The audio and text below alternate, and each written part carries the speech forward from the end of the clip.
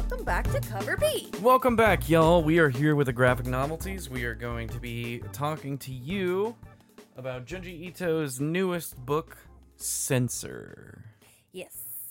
Censor just came out. I think it came out, at least release in the States, last week. Recent.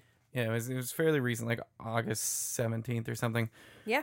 We got the hardcover. I don't know if there's a soft cover. Hardcover is beautiful. The synopsis of it, I'll go ahead and read from the book itself, is: a woman walks alone at the foot of Mount Sengoku.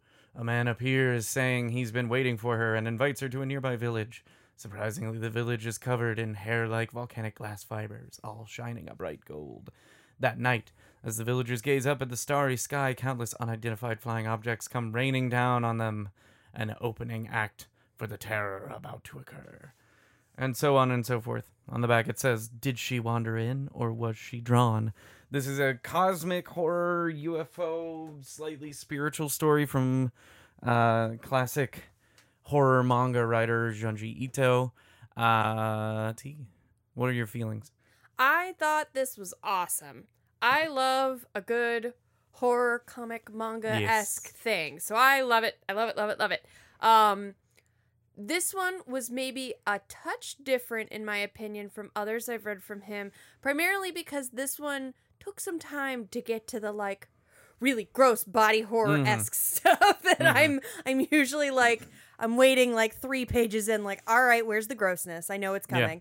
Yeah. I know I'm going to be assaulted. But this one kind of takes some time. I think what I really, really enjoyed about this one is that it's broken up into chapters, and obviously each chapter is sequential, and the chapters progress the story in a direction. But what's cool about it is that each chapter is kind of its own tale in and of itself. They're almost, they could easily be independent pieces of a whole story. So they progress the narrative and what's happening, but they're not like, this happened, so this happened, so this happened. Like, each bit almost feels like its own tale, which is really cool. It almost comes off very, like, folklore-y. Like, different pieces of folklore kind of woven together. And I, on that topic, I saw an interview with Junji Ito. I think, may have been his interview he did with GQ, or the interview he did that was, like, pre-recorded for San Diego Comic-Con. Okay. But I think it was the GQ one where he specifically was talking about how this story, and he mentions it actually in his afterword too, this story for him started as something else and then kind of became later. And he was talking in the interview about how he's getting older, and what he's finding is that ideas aren't coming to him as quickly. So he had this idea of the angel hair, the volcanic hair. Right. And he brought it to his editor and kind of brought these other kind of disjointed ideas together, and they were like, okay, let's make a character piece. And originally this book was going to focus just on the woman that we meet in the beginning, and then she eventually becomes a focal point, but not the lens through which the story is told. She's not our narrator. Yeah, he says in his afterword for this book that originally it was going to be her, and it was going to be her traveling around and experiencing all these different things, but instead it kind of evolved as time went on. And yeah, he's aware of the same thing that you're talking about, and that the narrative kind of like bounces all over the place. Yeah, but it changes. It's cool because it does make room for like that kind of Junji Ito type storytelling, like the Bugs. You know what I mean? Which wouldn't have really fit in otherwise, but we're seeing it through the lens of these characters that are focused on this story. That was one of the things, too, that I really liked about it being in these chapters, is that by being in these, like, semi-independent chapters, each segment focused on kind of a different type of horror lens. The first one, where we first are introduced to the woman, is sort of like this, like, natural, almost like disaster film kind of vibe of horror, where it's not scary per se. I mean, the last couple pages of the first chapter are pretty creepy. But it's not particularly scary. It's very ominous. It's very foreboding. It's a different kind of horror versus I think it's chapter 3 that, like you said, goes to the Bugs, which is just, oh, it's so gross. It reminds me of the other tale by Junji Ito that's the fish. Yeah, Gyo. Yeah. Yeah. Ugh. Ugh. Yeah, It's he, so ooky. It makes me so uncomfortable. That one definitely felt, of all the bits of this, that one definitely felt the more kind of traditional. It felt very similar to some of his shorter pieces. Yes, exactly. That you would read in some of his like compilations. And then, but then the second chapter leans heavily into like cults and how mankind is sometimes the villain when all of these other things are placed before us. And so I just liked how by being broken up into these kind of bits of storytelling, they were able to talk from very different perspectives of horror, but they all were very cohesive and tied together in a very like thin line. And I thought that was really, really cool. Yes. I discovered personally for me Junji Ito like a bit later in my life. I read Gyo first. Gyo was the first one. For those who don't know, it's about a bunch of walking fish corpses taking over Japan. It's disgusting. It's gross. There's like bloated corpses and stuff. In the whichever collection or print I had, also had some short stories in it. So I got to experience some of his shorter fiction, like the one about the holes in the fault. Let me get the actual title of that one real quick. That one's pretty well The Enigma known. of Amigara Fault. That's one of his like classics. Yeah. From there, I was eventually gifted Uzumaki, so I read that. And then I've been reading his most recent short fiction collection to come out in the States. Venus in the Eye. Okay. Something. And we were actually going to do a graphic novelties about that, and then Censor just slipped in under the radar. I was like hanging out on TikTok, I think, and somebody was like, Junji Ito's Censor comes out today, and I was like, what? And I immediately went and bought it, and so we could talk about it. But nothing has to be added into the narrative of people talking about Junji Ito being a horror master. He's a horror master. Oh, 100%. But I really dug this one because it is a very different step for him. I agree. Both in one thing he's known for is visuals. He does horrifying faces really well. He does body horror a lot and kind of grotesque things. He's really good at describing smells and sensations and stuff too. But his main kind of draw to his horror is the imagery that he puts on the page.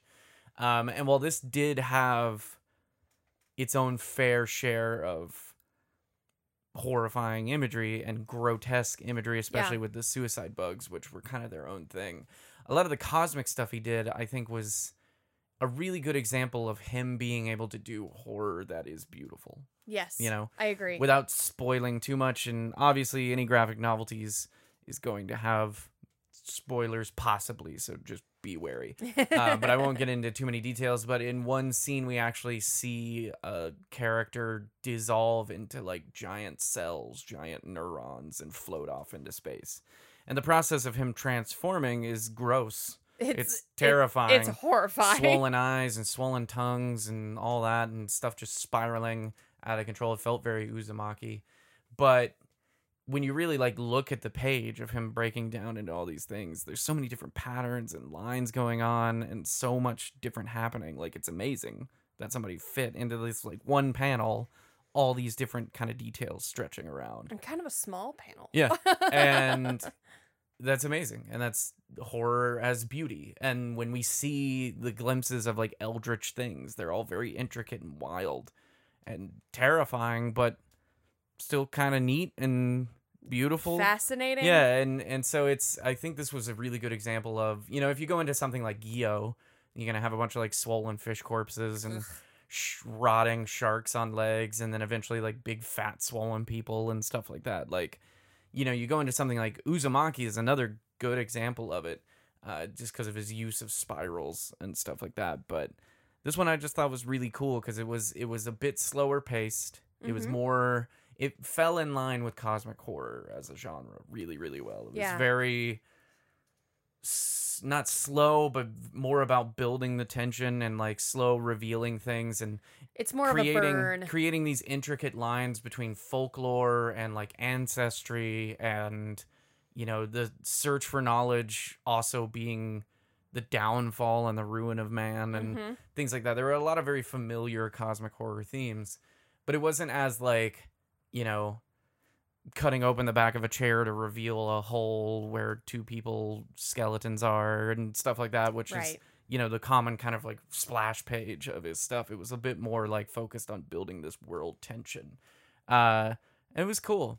It was a really, really cool book. It was like shockingly spiritual in ways. And like, honestly, of the Junji Ito stuff that I've read, it was kind of one of the more uplifting. Like, it actually leaves with this kind of like positive, there's hope for the world kind of note. There's a light in the darkness. Yeah, and you don't see that too often of like, especially in cosmic horror. in horror in general, in cosmic horror, it's cosmic horror. It's usually like, cool, we've staved off the inevitable doom for a little bit. Or you think you've survived, great, you're still just like a blip on the cosmic universe. And that's the thing, is the great part about cosmic horror is that it's not about a resolution. No. It's about a character learning that there are things beyond what we comprehend. Yep.